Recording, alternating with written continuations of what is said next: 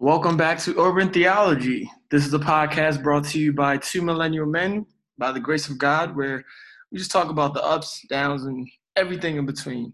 So thank you everybody for coming back for another episode. We apologize for this little hiatus. We've been going for what, a couple weeks now? Yeah, like two. I think 2 weeks. That was all Raheem's fault. I threw it on him. Yeah, man. We had to take some time, get our minds right, and obviously with the news cycle in these 2 weeks, a lot has happened. Yes. So with your correct mind, can you lead us in prayer for the? Of course. So, Father, in Jesus' name, our God and our King, Lord, we just want to thank you for this day, for you have made it. Lord, we thank you for your grace and your mercy and your compassion towards us. Holy Spirit, I pray that you would assist us in the conversation that we're going to have today. Let us speak in wisdom. Let us not speak in the flesh, but also give us grace to speak in humility in Jesus' name. Amen. And we also pray, Lord, that you'd remove any amount of pride. Give us a heart that will hear and just assist us, through this conversation. We thank you, Lord. We bless your name. For in Jesus' name we pray. Amen. Amen. All right. No, thank you for that, my brother. So let's get into how we've been. It's been 2 weeks since the last time that we touched the podcast airwaves. I know I've been seeing a lot of people getting bicycles. I'm wondering, have you bought a bicycle yet? Man, I've been talking about it, but man, I haven't been about it. I still haven't purchased. It's a trend. People buying bicycles and they cycling all across the county lines and everything, bro. It's a trend. I mean, my gym just sent me an email. LA Fitness, they're open, so I think I might start going back in. Really? Yeah, man. Man, all right. Were you a faithful gym I'm goer not gonna lie to you. Coronavirus entered. Now you want to become a faithful gym goer. God, I need to get my life together, man. Wow. Yeah. Get your life together, bro. Bro. But yeah, how have you been outside of that? Man, I've been good, man. Just been chilling. Been doing a lot of reading. God has helped me kind of get in the habit of reading books again. So I finished a book. I'm trying to finish another one right now. So that's been a good habit I've picked up. But I've been pretty good, man. Just been taking it easy. What about you? Okay. Yeah, I'm continuing to study for the CFA exam. It's boring, bro. It's just boring. I did have something interesting and kind of scary happen to me. So I was going to see, me and my mom, we were going to see my older sister and her kids and the family. And when we made her, something told me not to go. I didn't really feel like going. But when we made her right down their street, my mom told me to pull over because she had bought a gift for Father's Day for my brother-in-law, and she forgot to sign it. And, she wanted to make it seem like she put all this stuff. She's like, yeah, pull over on the side. So I put over on the side, went to go cut the car back on, and the car wouldn't start. So I'm thinking, okay, it's probably just a battery. But the house, my sister's house, is like right down the street, like 2 minutes walking. So I tell my mom, okay, I'm going to put the car in neutral. I'm just going to push it, and we're just going to roll it down to my sister's place. So I push it. I didn't even think I was going to have the strength, but because of this quarantine, I haven't been working out like I used to. But your boy's out here. So, I pushed that thing, and it got to rolling. And, okay, I'm just walking down. I'm waiting for my mom to stop, and she honks the horn. And I'm looking at her, and she rolls past my sister's crib.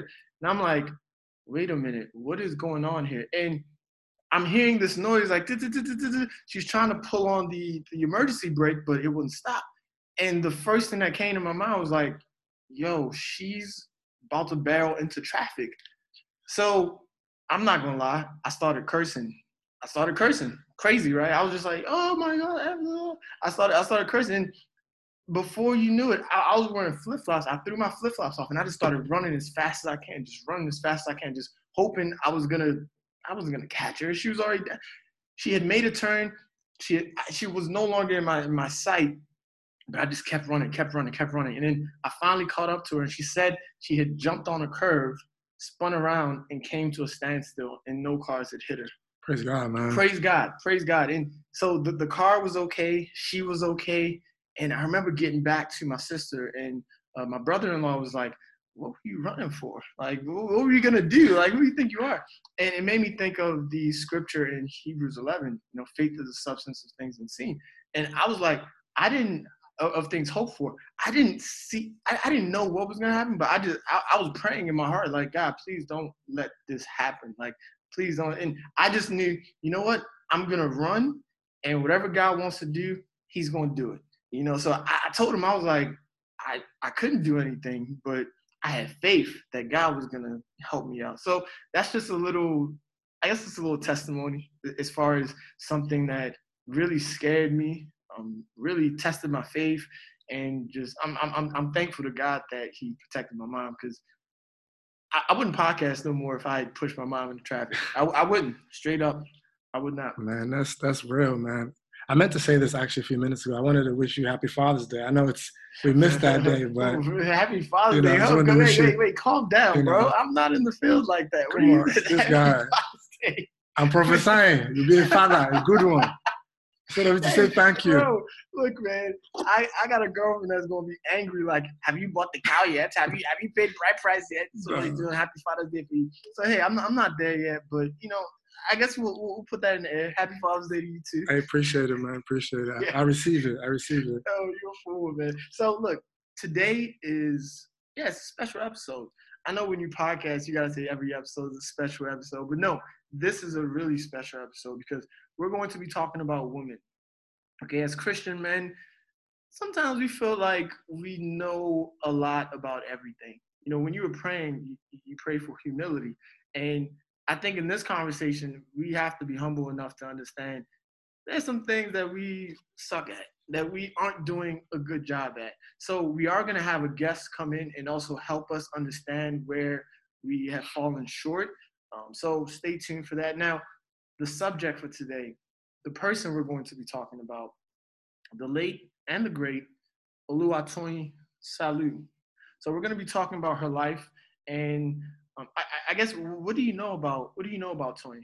So I only know a little bit from kind of like social media and the little research that I did, but she was a 19-year-old woman. She was an activist. She also had some traumatic things that happened to her, which were unfortunate and ultimately led to the loss of her life. But, given the little research that I can find on the internet, that's the little that I could kind of find on her, who she was, and a little bit of her background and her situation. It was truly heartbreaking. I saw it on Twitter, and just the story kind of just tugged at my heart, man. Same here. I think the recurring theme was we all let her down. I kept saying that. And when I looked into what was going on, she's Nigerian, well, American Nigerian, because she was born here. And apparently she was homeless at the time. And it was a black man.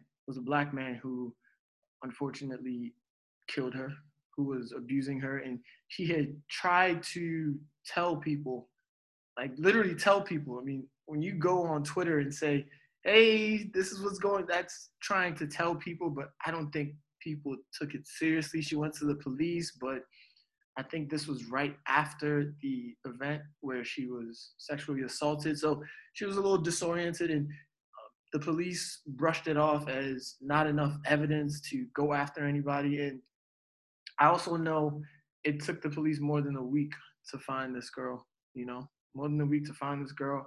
This is a young woman, 19 years old. My little sister is, I don't know my little sister's age. My little sister is 26, about to be 26, and I still treat her like she's a baby. Like my little sister calls right now and tells me, I mean, hey, her husband is great. He'd never do anything. But she calls and said, he sneezed on me. He didn't say sorry. I'm pulling up over there. So when I hear about this story, I just think, man, she's a little girl, man. 1 year removed from high school, bro, and gone too soon. So before we jump into this conversation, we want to bring a woman to the table. Of course, and she is our first lady guest. I'm going to give her a brief introduction. She's not going to like this introduction because I do too much. But she is a woman of God.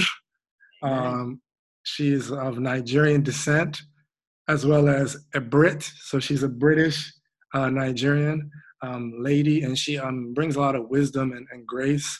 I hope you all will enjoy what she has to bring to the table. So I'm going to use this time to welcome Emily to the Urban Theology Podcast. All right. Hey y'all. I can't hear y'all. Unmute ourselves. All right. Can you Okay, hear us can you hear us now? now? Hey. All right. That was all Raheem's fault. One more Yeah. time. It was my fault. Yo, You're welcome trying to to mute me already. I ain't even said anything. welcome to the podcast, Emily. Thank you for joining us today. Thank y'all for having me, Toby and Raheem. Thank you. So I guess Raheem gave you a brief introduction. Was there anything that you wanted to add, or are you ready to pod? I'm ready to pod. Let's go. Okay. So I guess first thing was, what intrigued you about this subject and the opportunity to talk about it? Oh man. So when my sister was telling me about Oluwatoyin Salu, I was like heartbroken. On top of all the other traumatic, controversial, or not so controversial, shouldn't be as controversial things that we've had going on, which I know you brothers have been, diligently and vulnerably talking about. I was like, man, can we catch a break? But you guys said she's 19, and so she's a woman, but she's really a teen, right? Yeah. She's not even legally an adult. And just thinking about what women go through, thinking about what Black women go through, and just thinking about, I love the church, guys. I'm always going to bring Christ into everything. I love the church.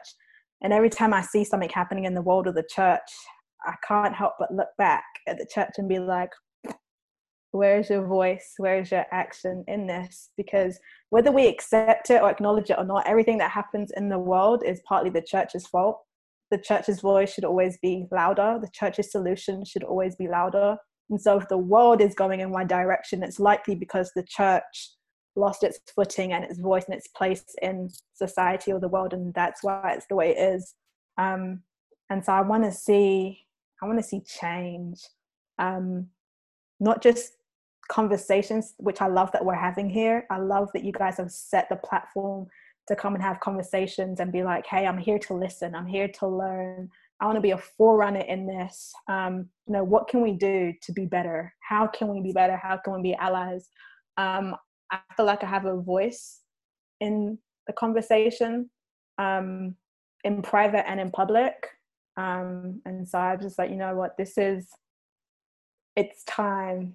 I felt like it was time, and I was ready to come and, share and be part of the conversation, healthy dialogue that includes Christ as one of the solutions.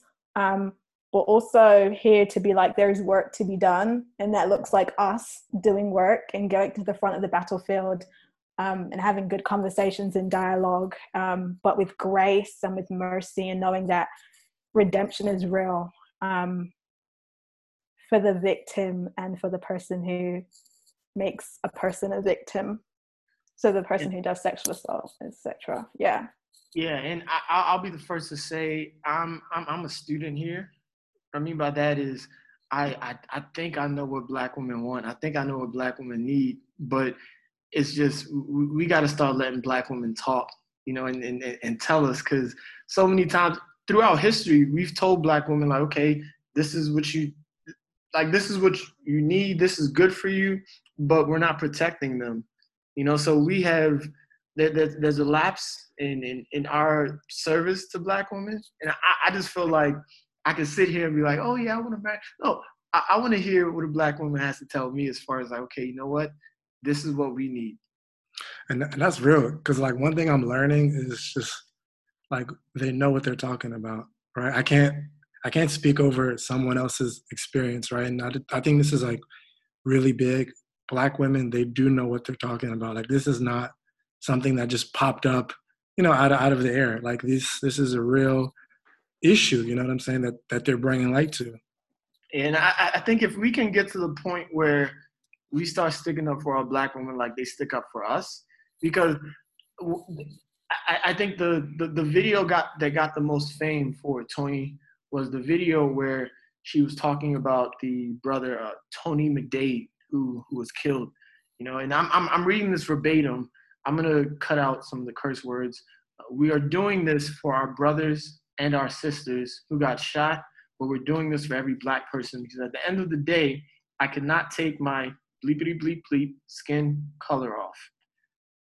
So when I hear that we're doing this for our brothers and our sisters, I think, just seeing her stick up for this Black man, and I think that's synonymous to how Black women as a whole stick up for Black men. Like when George Floyd passed away, I mean, he had a white girlfriend.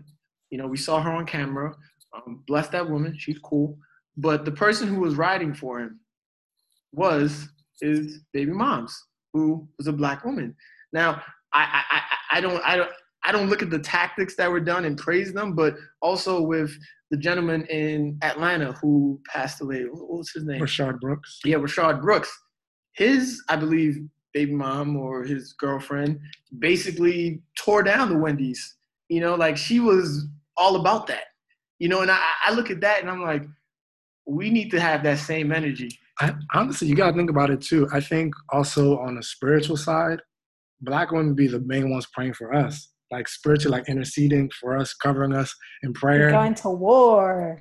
When it's supposed to be us, like we're supposed to be the ones that are praying and interceding for them and everyone else in society as a whole. Not to say that they can't do it, they can, but we're supposed to. But men should be at the front lines. Exactly. So that's another thing where there is an imbalance. You know what I'm saying? Yeah. So Emily, just curious, what do you think is the most glaring issue with Black men and how they regard Black women?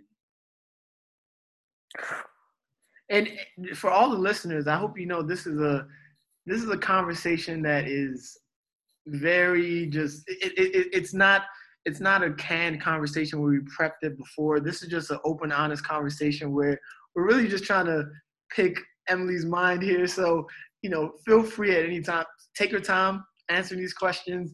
I mean, whatever you throw back at us, we're also going to take our time and answer them. So we just want to let all the listeners know, like, this is a very organic conversation here. Okay, and just to make sure I'm hearing you guys clearly, what is the biggest issue with Black men not supporting Black women? Or yes. This breaks my heart to say, but sometimes I don't feel like Black women are seen. I don't feel like their pain is seen and understood, and I don't think that our voices have value in the eyes of some Black men. And I won't say it's always intentionally, but I think there are probably both sides of it being intentional and unintentional. It's a hard thing to say because I am privileged to have Black men in my life that for the most part listen or come back to me and be like, hey, this happened and I said this, or when I said this, and apologize. But when we're talking about like at large in the church or in the workplace, I honestly feel like sometimes there is no difference between a Black man and a white man. And I think that's because you benefit from privilege. And yes, you're Black, but you're a man. And I think that gives you a slight edge on me as a Black woman in situations, in way more situations probably than it should. Okay. Wow. So you said you do have some Black men in your life that do listen to you. How did that come about? Was it a learned process, or was it just a natural, like, hey, you're my sister, like I listen to you? Did you have to sit them down and talk about that? More often than not, I had to do some. I'm a very vocal person, especially in my relationships. And so I had to do some, hey, this happened, or this was said, or I was sharing my experience and you spoke over me. And it made me feel like I wasn't valued and that my opinion meant nothing to you, even though you say, you're my brother in Christ. This is how your actions actually invalidated how I felt. And so there are, now that I think about it, quite a few places where I've had to pull my brother aside and we've had to have multiple conversations.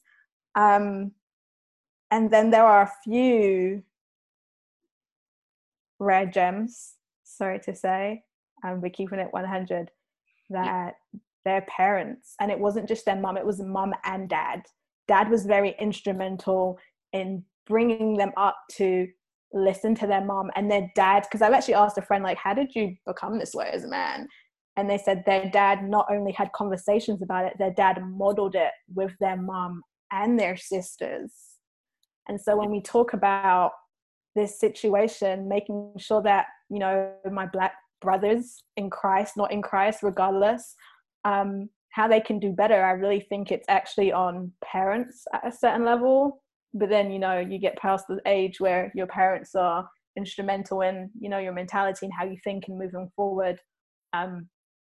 But Yeah. Now that's heavy, because I do think like parents are like a good like person to learn from, and like for me, I definitely am learning that, and I've learned over the years. I've learned that from my sister, because I'm not gonna lie to you, I didn't always listen to my mom. Like I always just felt like she was talking a lot, but like my sister was like the first woman that I genuinely learned how to like just close my mouth and listen to her, because I realized she has so much wisdom, and just like it just taught me a lot in terms of just how I'm learning to approach women in my life, especially with like my girlfriend, like learning to close my mouth and listen, right? And to listen, not just to respond, right? But to listen, to like intake the information, because what I'm learning is God has really blessed us with women, and like the wisdom that they have is second to none. Because like I feel like we as men, we have this idea of like we know it all, and there's this like puffed up confidence that I can solve all the issues, and I don't need to hear your voice. That your voice is just chatter, right? jeez, Whereas in reality, thank like, God. no, her voice is not chatter. Her voice is the voice that you need to heed. Mm-hmm.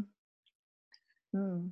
Man. I mean, I think conversations like this are so needed, you know, because I truly think we, like Black women and, well, Black men don't understand Black women, you know, and I will also say on the other side, Black women sometimes don't understand Black men, because I'll tell you the truth, Agreed. when you said that we don't understand your Black pain, there was a little part of me, don't come for me, there was a little part of me that's like, what you mean? A little part. You know, and what I mean by that is sometimes I am guilty. I am guilty of, you know, saying like, well, women have it easier than men. You know, like women sometimes, you know, and that's a fault on my error, because I failed to understand that, you know, as I got older, I started to understand this, but a lot of times women have to give up their innocence to get partial equality. You know, like they have, like you can't say, okay, this woman is getting this because, you know, all the men like the way she looks. Like I'm not being sexualized to get to where I need to get to. Okay, so this woman now has to grow up a little bit faster than me, because you have all these men who are like granting her stuff, and sometimes I look at that and I'm like, well, she has it easy. You know, so a part of it, Oh. just the conversation, See, the understanding. But it's good to show that though, because I'm even happy that you had that knee-jerk reaction. It's the knee-jerk reactions that we need to pull up to the surface and dig in deeper. Why do I feel like that way? Is that truth, or is that just my emotions? Because you can fully feel something and it not be true. That's how the enemy works with our emotions. yo, isn't that, it's wild, because like I You realized can, in our subconscious, like he was saying, we feel like this is right because I've always thought and I've always felt this way, like, oh no, but this is like, to you, you feel like it's a fact, when it's like, no, it's not a fact. It's just what you think, and what you think is wrong. Yeah, mm-hmm. man. And then you touched on something about the church, you know, dropping the ball with Black women. And in the story of Oluwatoyin, the church was involved there. The church was involved. And a lot of the things that we found out came from sources that were like social media. So, you know, if anybody's listening to this and they know the family, or they like, we're not trying to spread any false rumors here, but we're also talking about things that we know happens. You know, we do know sometimes the church fails women. I mean, I've heard some very recent stories from out of Nigeria where it just sad and I mean it almost brings me to tears when I hear like a girl went to church and she got raped, molested. It's just sad. So let's talk about the church's role in, protecting Black women. And where do you think, and of course, we're talking about men here because, men are the people in the church who are leading the church. So how do you think we can like get the church on board with, all right, let's start protecting these Black women? So I'm gonna flip the script on you. This Okay. applies to men and women. I know you guys are not saying that men are not sexually assaulted or abused, but just want to put that out there that we do acknowledge that men are, but this conversation right now is about women, right? Because you guys wanted to hear from a woman. So I just want to put that out there. We fully acknowledge and know that men can be sexually assaulted. The church, honestly, is God help us all, right? God help us all. We talk about holiness, right? Right. And in some ways, we're eroding what holiness looks like. And in other ways, we bang out about holiness only when it comes to homosexuality or the LGBTQ plus. But we forget that, I don't actually know if it's forget or we ignore it. Y'all can correct me on that. That one, rape culture has no place in the church, and neither does like sexual assault, because but we're so obsessed with self and our desires and not denying our flesh, and then we allow the enemy to come in and just run through the church rampant, and it's insane. And this is how we get to the point where sexual assault is happening as much in the church as it is in the world, and I would say even handled worse, because we have a standard that is Christ that does not permit such to happen. And then when it does happen, we silence the women. We use tactics to intimidate the women. And it's not just men. I think Raheem and I talked about this. Like, it's not just men of God, like women are being assailants in this.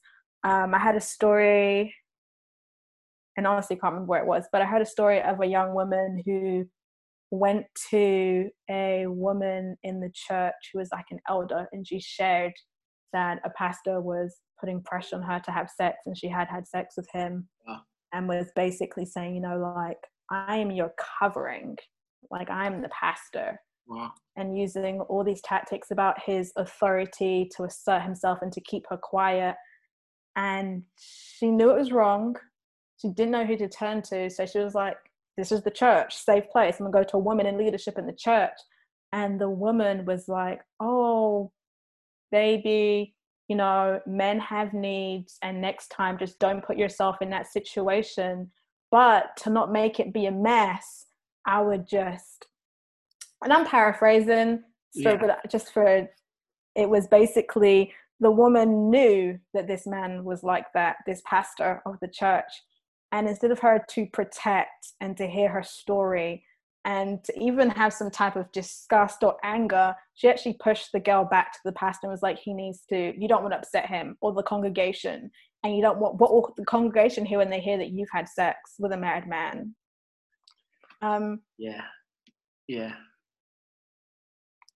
Like, I couldn't even hear that story without breaking down and weeping. First at the state of the church and just the disgust and the immorality and the abuse and the lack of regard for the sheep of Jesus. Because let's forget, like, he's a pastor to shepherd sheep for the King of Kings.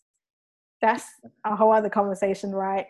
But that it's not just men. Women are accomplices, and they're covering up for men for whatever reason. And maybe she was a victim at one point, and now she's in a different place, and she's older, and she has, who knows, because we know that happens in a lot of sexual assault cases. Women get groomed to take over and to look over the women and to make sure that they behave and they stay compliant. but the state of the church is just a mess, and we keep it all in darkness. We don't allow truth to abound. We don't allow holiness to abound, all that like covering up image. Furthering the cycle of abuse in the church, that it looks as bad as the world, if not worse. So I guess like moving like to the next phase, I guess how do we combat that enablement? Like if we have a culture that enables that in the world, right? But also it's in the church, right? Or it's seeped into the church. Like how do we break that culture which enables men to commit, these type of sins, right? And there's no accountability, right? On one side, right? And repentance. And then there's also enablement. How do we break that system? I'm going to be honest. I don't know. I know you guys don't expect me to have all the answers. I think it goes down to, I want to say, men calling out other men in leadership and in situations, because, every woman almost knows someone who is a rapist or a man who has committed sexual assault, but no men know rapists or men who have committed sexual assault. Like, make it make sense. Yeah. I how they talk about this coronavirus and they say you could be asymptomatic. I feel like that's how the church looks at rape, where it's like he looks like a nice guy. He comes to church every week, so he's not doing anything that is anywhere close to sexual assaults or anything like that.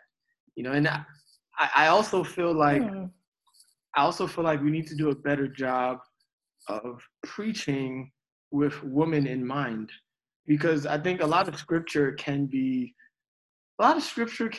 in the minds of a man can come off as, okay, this is only for me and I'm the only one that has power. And I know with a lot of scripture in the Bible, there's a huge responsibility behind those scriptures. Like everybody talks about, husbands, wives, submit to your husbands and this and that. Mm-hmm. But there's a lot of responsibility that comes with that if you're going to have a wife submit to the husband, and I think pastors can do a better job of preaching with women in mind, and not just making it seem like, they just get the short end of the stick with certain scriptures. That's just me.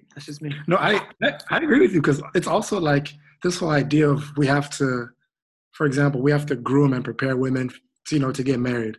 But then what about the men? What about them? What about them, Raheem? What about the men? I mean, the men they're just there. So you want this guy to just get married to this woman you're preparing? Like, no, we need to preach the full counsel of scripture, because God is even very clear about what he wants us men to do, right? In, preparing to get married, but also as a man, biblical manhood, right? What he's calling us to do and be, right? And I also feel like that message is being lost for this other thing of let's just get women ready to get married. Like, no, you also need to get men in check. And part of that is, the area of purity, fighting against, sexual immorality in the area of rape culture and all of those things, Yeah. There needs to be a lot more honest and open conversations in so many different areas. We can talk about, as Nigerians, because all three of us are Nigerians, in the church, in families. I didn't realize how privileged I was to a degree to grow up in a family that I did. My parents are Nigerian, but we're a lot less on the traditional side. And so I had these conversations, not as in depth as I feel like I would like to have with my kids, but I had these conversations with my parents. I remember, so I went to primary school. So it's elementary and middle school in England. I'm trying to make sure I'm getting that right. And we have sex education a lot more in the UK than you guys do over in the US. And so they called my parents in and were like, hey, we want to talk to your kids about sex and periods and all that stuff about health and growing up into being teenagers. And this is the video we're going to show them. And my parents called me down and they said, okay, at school, you're going to have this discussion. And we want to give you, from a biblical side point, what we think about sex. There is no sex before marriage. And they took me through the scriptures, and I was like 12. Some might say that was early, but now looking at this age of what middle schoolers are doing, they're just like wild. Like they are wild. Yeah, very. And I'm like, it might even need to be had earlier, not pushing the boat, knowing what your kid needs to know. But are we having healthy conversations about sexuality, discussing sexual behavior, discussing consent? I think the basics that I heard about consent is no means no. Okay, well, there's more than that. There's body language. Did a girl say yes at first and then change her mind while y'all were kissing and said no, like, I don't want to go any further? Like, we need to have honest, open, meaningful, like fruitful conversations. And like you said, not just with women, with men. Like having these conversations with women is all well and good, but then what happens to your men? And then you have women who know a bit more and maturing in certain areas, and then men who are lacking for whatever reasons. And that's really got to stop. And so I'm loving that our age is having this conversation before we have kids, or even as we're having kids, to really break that mold. But the church is really quiet on sexual issues. And so it isn't really a wonder or surprise. It's disappointing and it's heartbreaking, but that so much is happening concerning sex that is probably making the Lord weep, Yeah. And so going back to Toyin, she had initially gotten sexually assaulted by this gentleman, and she tweeted about it, and she went to the police about it, and nothing came of it. In your life, do you have a hierarchy of men that you can go to? Because I look at this and I'm like, man, where was her brother? Where was her father? Where are her uncles? Where were her friends? Yeah, even friends. Like, I'm not gonna lie, I question like where were her friends? She was homeless, and of course situations come up with families and parents and culture. You know how especially Nigerians can be like, oh, I don't want that girl in my house, or this girl does this, or she's on the front lines of Black Lives Matter. I don't want to be, how our culture can be, sadly. And I would like to say that I do have men in my life who I can go to. I know my dad for sure, and there's maybe one or two others, but the reality is Nigerian culture, when it comes to this culture of rape, is really tough. And we know that, hearing about girls being raped in Nigeria in churches or by police or by pastors, and how everything's questioned. Even the other day, my sister sent me a screenshot from a Nigerian newspaper, and they were like rape, and then they put a colon, how to reduce men's sexual appetite. And this was about, oh my gosh, like someone being violated, sexually violated. And they're over here saying, men can't hold themselves together when they're alone with a woman, as an excuse. And they're rape apologists, point blank, period. But many of us have heard, if not know, situations where in families or in the church, the person is ostracized and said, well, you were dressing like this, or you threw yourself on the pastor. And there's a whole load of victim blaming. And so I would like to say, I believe that there are men who would hear me and they would ask me about my side of the story, and they would mourn me, and they would weep with me, and they would ask me how I am and what do I want to do next? Because, as a victim, it's up to me whether I want to share my story or go to the police and everything that comes with it. But I'm not going to lie, seeing how people respond to things and just knowing our cultures, it's almost like we've been trained to respond in certain ways. I can't say with 100% assurance. And this is real for me because I was sexually assaulted at the age of 9 or 10. Oh and it was by young boys who were family friends, a couple years older than me. Yeah. And I actually repressed the memory. Like, I didn't realize this until like the last 8 months. Yeah. Man. And as I got these repressed memories and I was confused and I was like, I remember, it was like, you know, you ever remembered something and be like, I don't remember this, but I'm seeing this happen. And I haven't really shared with anyone. I shared with the person, my auntie who I do inner healing with, and one other friend in England. And I kind of thought, you know, who's going to believe me? What will happen? And all these other thoughts came to my mind. And it's largely because of our society, but it's also our culture. Like, we'll say, oh, this other family, they shunned their daughter because this happened and that happened. And I do not believe my mum and dad would do that. Most of my aunts and uncles. But there's levels when it's really close to home, y'all. And we would like to think the best, but precedence with family and our culture shows us otherwise. So it's a hard thing. It's something I thought about. It's something that I've been processing with the Lord, and I've been going through healing with and inner healing, and I've been able to share with my select people. Very few people know, but it's so important to be able to think about these things and talk about these things openly. Hey, I just want to say sorry that you had to go through that. And even looking up some of the details with Tony was triggering, man. I was emotionally kind of out of it. And this was not on the script. This was not on the agenda. It wasn't. So when you shared that with us, man, my heart just sank, you know? So I'm so sorry you had to go through that. And if at any point in time this conversation gets uncomfortable, please, like, let us know. Please. We're going to chop this up. We're going to edit. We're going to do whatever, okay? So no, you're all fine. I'm ready. Yeah. I'm curious. When was what was the age that you felt a man giving you attention?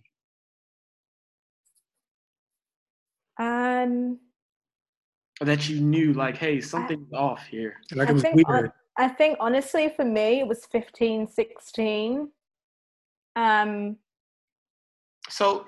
However, I have a god sister who's like my sister, and she developed like way quicker who would tell me that she felt like men were giving her attention about 8, and she probably looked about like 11, 12. And so I've heard stories, and I've even been with other kids, and I've been like, hey, yo, like, come here, and I've seen men looking at them. But for me, it was a lot, and it was still inappropriate, let me say that, but it was around 15, 16. So you went through some of your teenage years not even knowing that you were assaulted? Because you mentioned... my entire teenage years, because wow. I'm 27 now, and I remembered him when I was 26. Wow, man. So you didn't even know, like, you just went through, I guess you had to go through your teenage years and some of your life just assuming that that was normal? It wasn't that it was normal. I didn't recall it. Like, I didn't know that it happened. Like, it was a repressed memory. It's like having this conversation now, and then 10 years later, not ever remembering it, and then 10 years later being like, I had a conversation with this girl from England for my podcast. And being like, whoa. Yeah. And it was triggered by, I was at church service in a different state, and something triggered it, and I was like, and the Holy Spirit was like, that's you, Emily. And I was like, the hell, that's not me. And I didn't know what to do with this conversation or this, what I had seen. And then I just was having like rapid flashbacks, and I just hit my aunt, and I was like, hey, yo, like, we really need to speak. And so you talked to I talked to my aunt who took me through inner healing and deliverance, and I've just maintained a good, great, amazing relationship with her. And I said, I don't know what I'm seeing, I don't know what's happening, but I'm remembering all these things and all these images, and I couldn't even say it. I was like, yeah, this happened to me. She was like, okay, Emily, like, you're not saying anything, what? And so I just walked her through it. And that was hard, because that was the first time that I lived it, right? Because I didn't remember, I did not recall. And I was like, and you know, I still don't remember some things, but like I remember like my pajamas, I remember this, I remember that. And I studied psychology at school, so I understand the body. I understand how if you don't have the tools, like you will forget a lot of traumatic things, you will push it out. But it was just insane to know psychology and then go through it and have to bring these things up and then have to deal with, well, if I say something now to these family members, we say like, why did you wait? And why did you just remember now? Like, well, one, I actually can't explain that, right? Like I know the psychology of repressing memories, but I can't explain why it happened now. I've literally had conversations with friends telling me about their sexual assault and being like, man, I couldn't imagine what happened if I went through that. Prayed for people. Yeah, it's insane, because then you're like, it's not real and it didn't really happen. But you don't just like remember something as traumatic as that not happening. So that was hard for me because I maintained relationship with those at the time boys who are now men. Yeah. Wow. I would just like to say, man, that was like really brave and like courageous of you to be like so like transparent and vulnerable with us and sharing your story. I would just like to say that it is awesome that like you're still standing and that by God's grace, like, you know, you're going through healing, because there is power in your healing, because there's other people that you can like show love to and just love on them and, you know, walk them gracefully, you know, through that pain, you know. And I just wanted to say you're awesome. Thank you. I had no idea you were going to share that. And yeah. I was like, does Raheem know why he's asking? Like, and I knew you couldn't know, right? Because we've never spoken about this. But the Holy Spirit was telling me. But I was like, about this. Bro, this is really good kind of timing. And I can't tell you I was going to do it. I was like, this is too vulnerable. And I live my life by vulnerability in everything that I do, for the most part, like 90%. I really do. But I can't explain it. I felt like I was ready. I felt like I was healed enough. And I feel like there's someone who's listening who needs to hear this, that it wasn't their fault, who needs to know this, that it happens and there's redemption and there's healing. Like I can talk about this because I'm going on the healing period and I've had to confront it. Yeah. And I think a lot of people, like there's a statistic that like 1/2 to 2/3 of adult women disclose their childhood sexual assault only to one person in their life. And research shows that silencing and not sharing and talking about it has such a long-term effect on you, especially like with mental illness. And so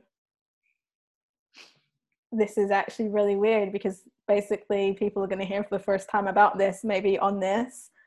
But like the women who have been living with this and who remember this are brave. Yeah. And so if I can come in here and speak about this and give my perspective and the things that need to happen and change, and I'm in a place where I'm healing, really, really, really, I'm healing, and it's healing is a consistent thing. It's a process. So it's not like one shoe fits all, or like, oh, I'm done. 3 months from now, something could happen and I could be a complete wreck. But I'm confident in the fact that like Jesus is faithful to perfect that which he started. And this was revealed so I could deal with it, because I can sit here and say I didn't remember, but I can see how this situation, me being sexually assaulted, affected me without knowing. Yeah. Yep. I had like, I don't know, But a lot of guys will be like, you have these crazy sky high walls. Like, what happened to you? Like, what guy hurt you? They just say, like, what guy hurt you? Like, you're so closed off and you have And walls. we use that as a line, not even understanding what that could. Well, some guys have said it to me, like, as my friends, like, genuinely, like, even our friends, and you have these, like, walls. And my female friends would be like, yeah, people see your walls. And they'd be like, I'm being open, I'm being friendly. I remember one day talking to mom, like, have I always been like this? Because it really started to bug me because I really wanted to bring these walls down. And I know that it's attributed to other things like grief and trauma when I was younger and not having the tools to process it. But it also made sense walking through the way I am with certain things, with little kids being left around kids. I'm like, I'm just going to go check the kids upstairs just to make sure they're okay. And I knew why I was going, but I didn't know why I felt I had to do that. And so it's affected me throughout my life. And mom's like, you've just always been this. You've just always had these walls. My mom would say it. And now I know why. And I'm able to walk in better relationship and openness with people and tackle that healing little by little because I know the root cause of it. Yeah. But I also still have work to be done, you know? Yeah. And I mean, this is so brave of you. And I mean, this is just like, you're such a strong woman. And I want to get to a point where we could be strong for our women as well, you know? So I want to kind of pivot into, well, let's try and discuss some, I'm going to say, ways to better understand Black women, you know, because I'm not going to say solutions because I think this is not going to get fixed overnight. So one thing that you mentioned was, you know, women know all the rapists, but men somehow don't know. And I'll be honest, if I have a friend now, I'm 30. I also have friends that are mature, and they don't, after their sexual encounters, they don't call me like when we were younger and say, hey man, this is what happened. They don't do that. That doesn't go on.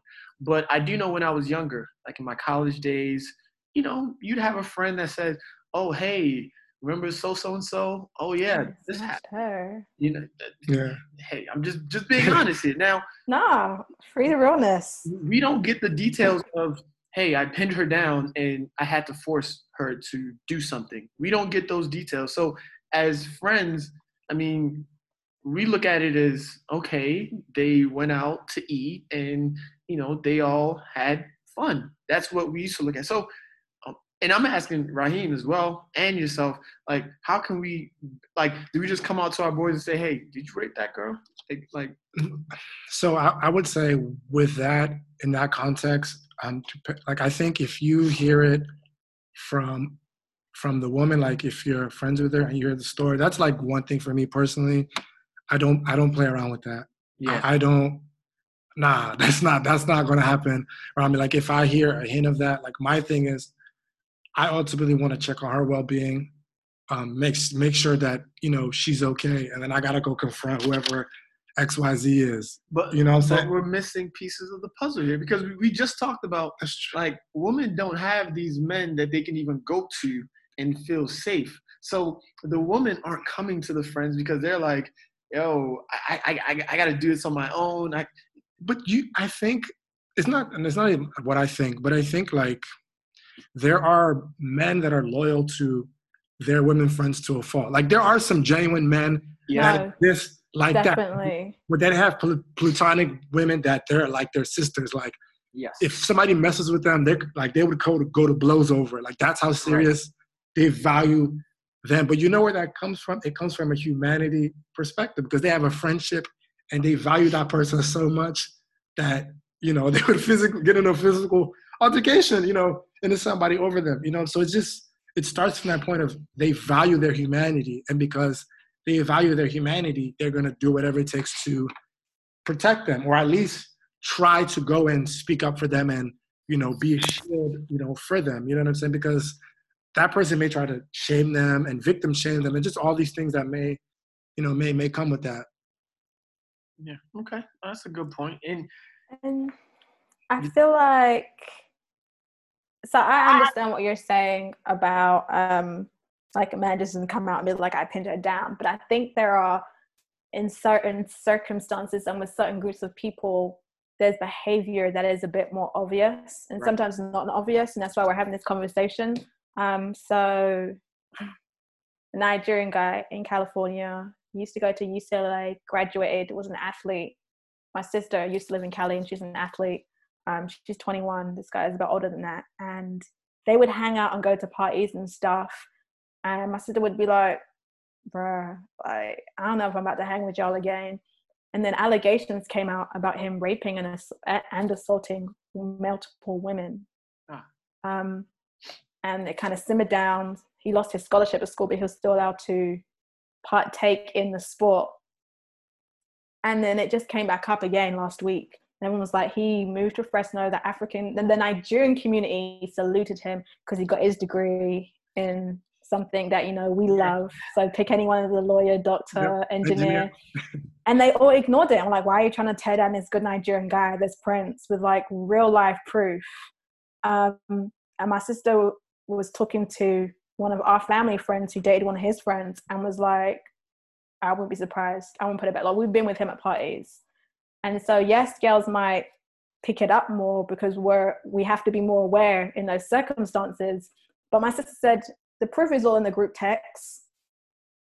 And I was like, that is so profound. But sometimes there's conversations or there's things that men say that's like, it should get you thinking. And I know that it probably doesn't happen as much in our circles, but I know that we've been in group texts, we've been in conversations with men. I've been around conversations with men. And I remember I had to look at a guy like, did you really just say that? Yeah. And I walked away, and my friend, who was a guy who was like close to everyone else, I was like, that is unacceptable. I said, that is unacceptable. Not because I'm here. Even if I'm not here, it's just unacceptable. And we had to break down and go through what the guy said that allows rape culture to be okay. Yeah. That normalizes sexual assault. And so it's small things like that. It's checking your men in group conversations or with women, or you see their approach to a woman maybe when they have a bit too much to drink, or maybe they're fine and the woman's like, nah, I want to go out with you. And they're like, their no doesn't mean no. To them, their no means, oh, I need to pull out more game. Or like, I need to coerce this girl to give me her number or go on a date with her. And it seems like a small thing. Yeah. But if they're doing it in a number or to get a date, it's not necessary that they're obviously going to violate them, but slippery slope here, right? Yeah. No, facts. And I think Black men also have to realize we're not going anywhere if our Black women aren't, brought up with us. So, I look at this movement in the U.S. where everyone is trying to pull down these Confederate statues, and you have some white people who are like, oh, these are great people, these are great generals, blah blah blah. And when you mention like this Nigerian guy who is an engineer or whatever he was, and the Nigerian community is just propping him up, I'm looking at it like, we're not going to win that battle of, hey, we want these white supremacy figures to be brought down, when even in our community, we have that same issue where we're not going to bring down these great African men, these great Nigerian men, because they have accomplished X, Y, and Z, even though there's a lot of filth underneath of them, like perversion and sexual, so all these things, so I just think our struggles are very much tied to the way that we treat our women, and until we fix that, we're not going anywhere. That's how I feel. And to go into something else, I also feel like I don't want to hear any Black man tell me about his preference of a Black woman, because we're not doing our job even protecting you. Like, so some men like to say, oh, I like a girl with long hair, I like a girl with short hair. I don't like hearing that anymore. I just feel as though we have so many issues within our community where this is just another thing that is pitting us against each other. So I'm very intense in my communities and in my group chats where it's like, I don't want to hear preferences. I feel like Black women are under fire, and it's not about what you like, and no, it's not about that. Man, enough is enough. Yeah, enough is enough. All right, Enough we is need to enough, protect man. every Black woman. Okay, I don't want to hear about what you like, this and that, because all I it think does. you can do both. Here I go speaking. I think you can do both. I think you can have your preferences, but make sure that your preferences aren't coming from bias or distrust or hatred. Um, I think you can have your preferences and still protect Black women But and honor them and love them and respect them. I think it just depends on your reasoning, your real reason. But let's get to the hard issues, the real reason as to why your preferences are your preferences. I just think as soon as you start pitting us against each other, like let's say I come out and I say, I like dark-skinned women, right? And then all the light-skinned women, they come out and they say, well, why are you doing this against us? And blah, blah, blah. And now you have some people who they don't know my heart. I mean, they don't know my intentions. They don't know the reasoning. You have some people who now take up that cause. And now there's this widespread issue within our community of light skin versus dark skin women. Oh, this person said this. Oh, this person said that. And I just feel, no, I'm not saying like, yeah, we all prefer certain things. Okay, I like a certain type of ice cream versus, this certain brand of ice cream. Yeah, we all have our preferences. But I think right now, Black women in general are under fire, and we just need to work on putting the umbrella on everyone, not just saying, okay, you know what, we're going to put the umbrella on these people, and then we're going to worry about them later. So I just feel like I don't even like to hear preferences. I do you one better. Protect the Black women you're not attracted to as well. That's the fact. Come on, man. This is why Raheem's my brother. That is straight facts. Like, talk that talk and back it up with energy. Yeah. And I'm saying it to myself too, like, because I feel like we build this up just based off of how people look, where it's like, no, this is an umbrella. So this is all types of Black women, tall, short, big, small, all of them. You know what I'm saying? So that's pretty. I know men that will go hard for their mom and their sister. But outside of that, the way they treat women is trash. They treat women just trash. And I remember me thinking, oh, you treat your mom and your sister good? Oh my goodness. I was so confused. I was like, what a wow. Yeah. So you're right. Not just people who are close to you, people who are like family, like women, like, and this is the thing we need to teach. First of all, grown men need to unlearn how they see women and their bodies and their access to them. But we actually need to teach young boys. Parents need to. Raheem, you have nephews. Toby, I don't know if you have nephews or like godsons. Like, have these conversations with them. Find out ways to break it down. I remember someone telling me a story about how their brother was upset that a girl in his class wouldn't be his Valentine, and he kept going back and going back. And his sister was like, "Oh wait, let me teach you how to treat women." She was like, if she said no, she said it for a reason, and it's okay. And I was like, that was such a small way to come and give him truth and to teach him to grow up to be a respectful man. Like, no means no. Be okay with rejection. And that's this thing of, someone said on Twitter, I don't know who, but they said, before we talk about teaching men consent, we need men to learn about entitlement. Like, you are not entitled to me because you buy me a drink. Well, I don't drink, but say I did. Because you buy me a drink, you're not entitled to me giving you my number or sleeping with you.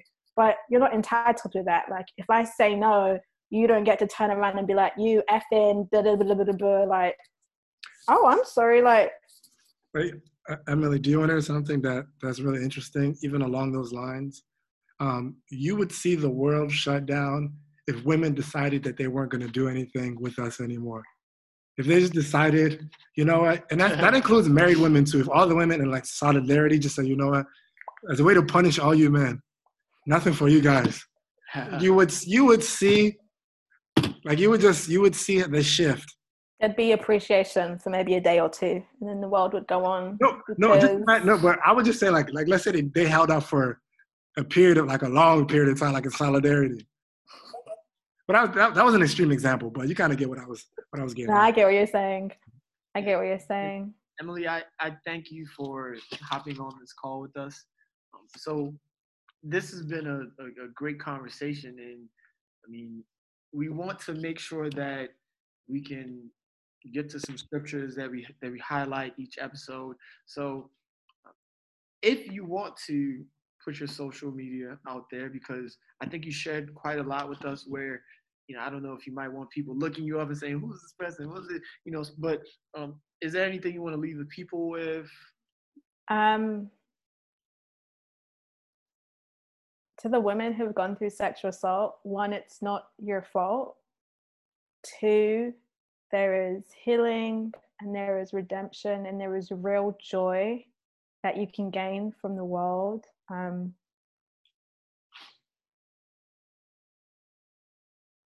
Don't suffer in silence. You need your community.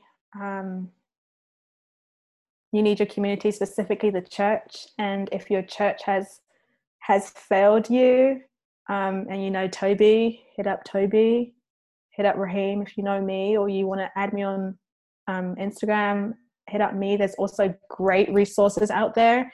I was surprised by the amount of resources that come from Christian psychologists, doctors, people who are, really supporting people who have gone through trauma and sexual abuse. There's a ton of good Christian books out there.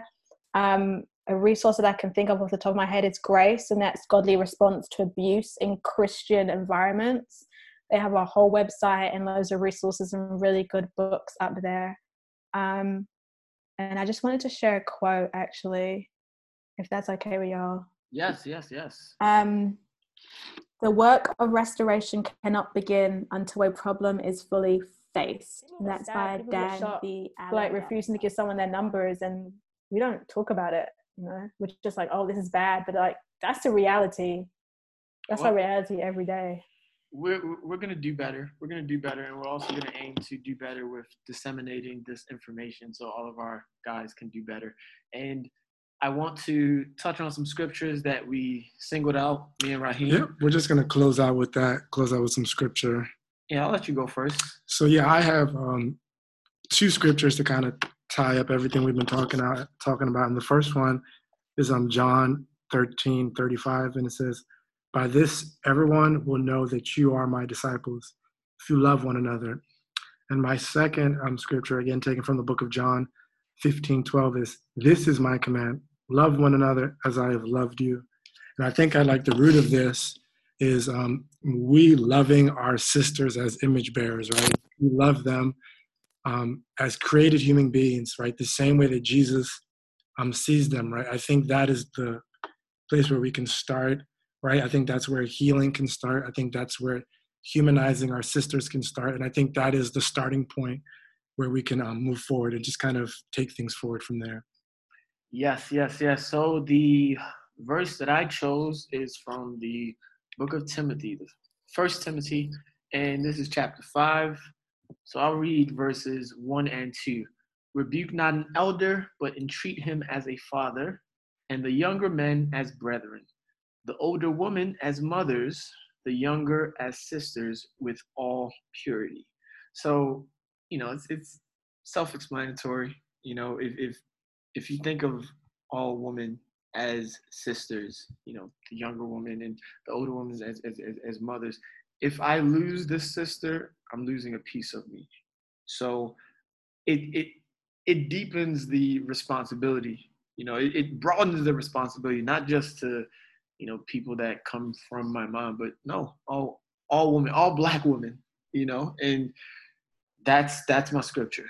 Man, thank you for sharing that. And we didn't want to miss this, but you can find us on our Instagram page, right? Oh, yes, it is. Find us on our Instagram page. That is Urban Theology _. Me as an individual, I'm pretty boring, but if you do want to follow me, you can follow me at Long Live Tobe. Long Live Tobe. And you can find me at Rice_and_Stew. And Emily, where can the people find you at on Instagram? They can find me at Emziley, EMZILEY. All right. Awesome. Perfect. Well, thank you once again for joining us. This has been episode. Oh man, I forgot the episode. Episode number 6. No, 7. Seven.